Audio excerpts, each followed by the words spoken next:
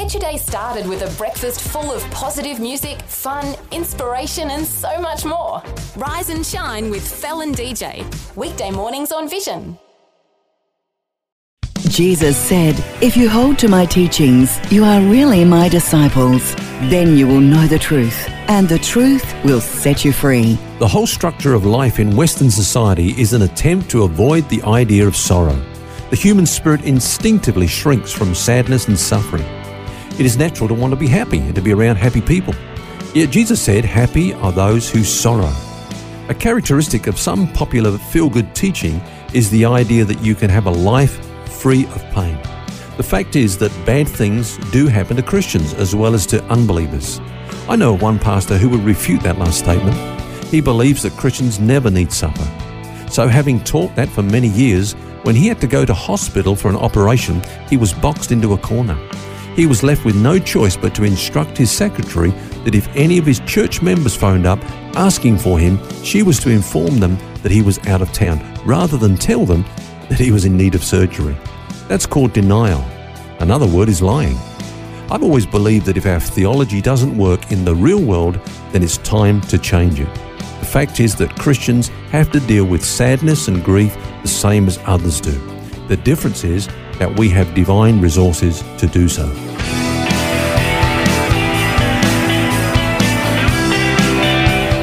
This is Set Free with Ken Legg. Hello, Phil here, and with me is author and pastor Ken Legg, continuing our conversation today about a sound mind.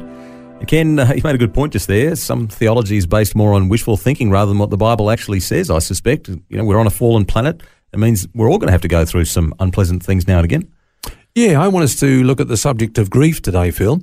The Bible says much about mourning. In it we see women crying, and we see strong men crying, and even Jesus weeping. In fact, Jesus was called a man of sorrows. And every time he wept, it was because of sin and its consequences. He wept at the tomb of Lazarus when he saw the grief his death brought to his two sisters. Yeah. He wept over the city of Jerusalem, knowing the suffering they would endure because of their rejection of him. He wept in the Garden of Gethsemane as he contemplated the horror of the cross which lay immediately before him. So to mourn, we could say, is to feel pain for what sin has done to this world and its people. In fact, it's an appropriate response to that which is wrong in our lives and that which hurts us. Grief is our response to loss, we could say. People don't just grieve because of the death of a loved one, but also because of the death of a long-cherished hope, or the death of a marriage, or the end of a season, like when kids leave home. The loss of friendship, unemployment, the conclusion of a work career, and so on. We grieve over losing something or someone which was precious to us. It's really quite a natural thing, and I guess that's because we all will experience those times, occasionally. There's nothing more natural than grief, and so we shouldn't really try to fight it. Is that right, with things like denial? Yeah. Look, I'm sure that many of our listeners would have heard of Dr. Henry Cloud and Dr. John Townsend. They wrote those famous books on boundaries, which a lot of people have been helped by. Mm-hmm. They also wrote a book called How People Grow, and they describe grieving as the toughest pain that we have to deal with. They refer to it as one form of suffering that heals all the other forms of suffering, if you like. It's the pain that heals. Let me quote to you from that book. They say, "Grief is God's way of getting finished with the bad stuff of life. It is the process by which we get over it and let it go. And because of that, it becomes the process by which we can become available for new, good things. The soul is designed to finish things." End of quote. Now, in that respect, I love what Solomon said in the book of Ecclesiastes. He says, "Sorrow is better than laughter, for by a sad countenance the heart is made better." I love that. We're not just meant to get stuck in the rut of suffering. It's a if you like, a pathway to help us to move on. When Jesus said, "Happy are those who mourn," he was saying, be sad, because then you can be happy again. When you say grief, though, Ken, it means different things to different people, because it is quite a complex thing, isn't it? Yeah, there's a difference between miraculous healing and recovery healing. Miraculous healing, of course, can be instant. Recovery healing never is. It's gradual. And as far as grief is concerned, I believe that there's no such thing as miraculous healing. Grief is a process of healing, of which time is an important ingredient. Yeah. Now, in that process, Phil, you can read different books, and some people see 5 stages, some people see 10 stages, and so on. And it just points out the fact that, there's no one size fits all. Yeah. Everybody grieves differently. Everyone's different. But I think there are three major parts that everyone has to pass through in the grief process. The first one is what I call believing.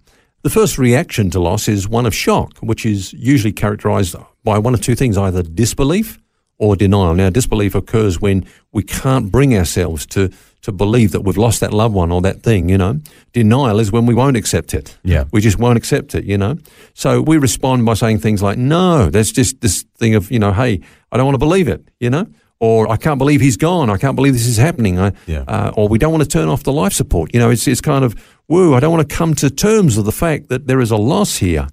But I love what Kinder Greening says about this. He wrote a book on grief, and Kinder's a pastor on the Gold Coast. He lost an adult daughter.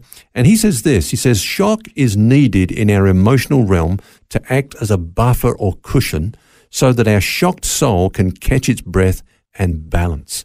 The shock buffer causes denial that calms the soul temporarily. So that's a good way of looking at it, is, hey, woo, this thing has happened. Now I need just a few moments here to catch my breath. And but then we do have to come to that place of accepting, or as I call it, believing that the loss has occurred. Coming to terms with the reality of the situation. Yeah, that's it. The second stage then, Phil, that I think is absolutely necessary, of course, is the grieving process itself. Once the reality of loss has been accepted, that's when really grief work begins. And this consists of coming to terms with all the implications of the loss. And it usually involves working through various negative emotions like anger, guilt, resentment, fear of the future, and so on. And so grief needs to be not only felt but expressed at this time. How do we do that? Well, I always say there's two ways that we can do that, talk and tears. Now, tears, of course, are the body's natural means of giving expression to our sorrow and our pain and our loss. But then, of course, there's talk. We need to draw strength and comfort from the support network of those that are closest to us, our friends, our loved ones. Yeah. Exactly.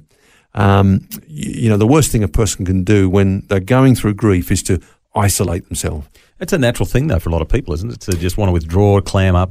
It is. Look, I'm not saying there's not times you just want to get away and reflect, but long term, that's not helpful because we are a body. The Bible says if one member suffers, then all the members suffer with it. And no one who has sustained loss needs permission to grieve. They need to understand that, hey, this is just the natural way to get this thing out, and we're going to need others to be able to just offload and share our thoughts and our feelings with at that time. I think that's a crucial aspect of the healing procedure. And how great is it when we know someone who's going through that grieving and we can walk with them and see them, going through that process and the healing is starting to begin. It's fantastic. Okay, so we've got believing, you've got grieving. What's number 3? Number 3 is leaving. We talked about some people have a problem accepting, which is entering into the grief process. Others have a problem of exiting. They get stuck there, Now remember that grief, we said, is God's way of finishing with the bad. It was never intended to be a life sentence. There is a time to mourn, but there's also a time for that mourning to end. The psalmist says, weeping may endure for a night, but joy comes in the morning. You look at the Bible and we see different ones mourning there, and we just see also that there was a limit, if I can put that, there's a sense, of course, in which you never get over, but I'm talking about the grieving process, living our life grieving. There's a time when that comes to an end. Now, you think of Moses, for example. He was a great statesman in Israel, and the Bible says this, that when he died, the children of Israel wept for Moses in the plains of Moab 30 days. Then he says this, so the days of weeping and mourning for Moses were ended. I love that. There is a time to mourn. What about Saul? When he was rejected by God as king, Samuel really found that hard to handle. And God came to him one day. He says, how long are you going to mourn for Saul? I've rejected him, so let's move on. Go and anoint David.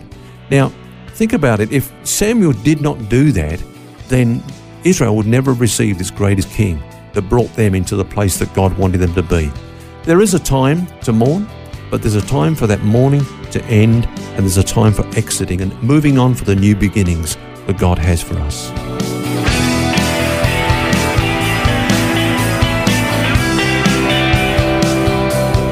Some practical help this week on A Sound Mind, and we'll have more on this discussion tomorrow. Do join us. Until then, remember, you don't have to carry that baggage. God wants you to be set free. For books, DVDs, small group studies and other resources from Ken Legg, including the book What's Eating You, which features topics from today's message, visit the Vision Christian store at vision.org.au.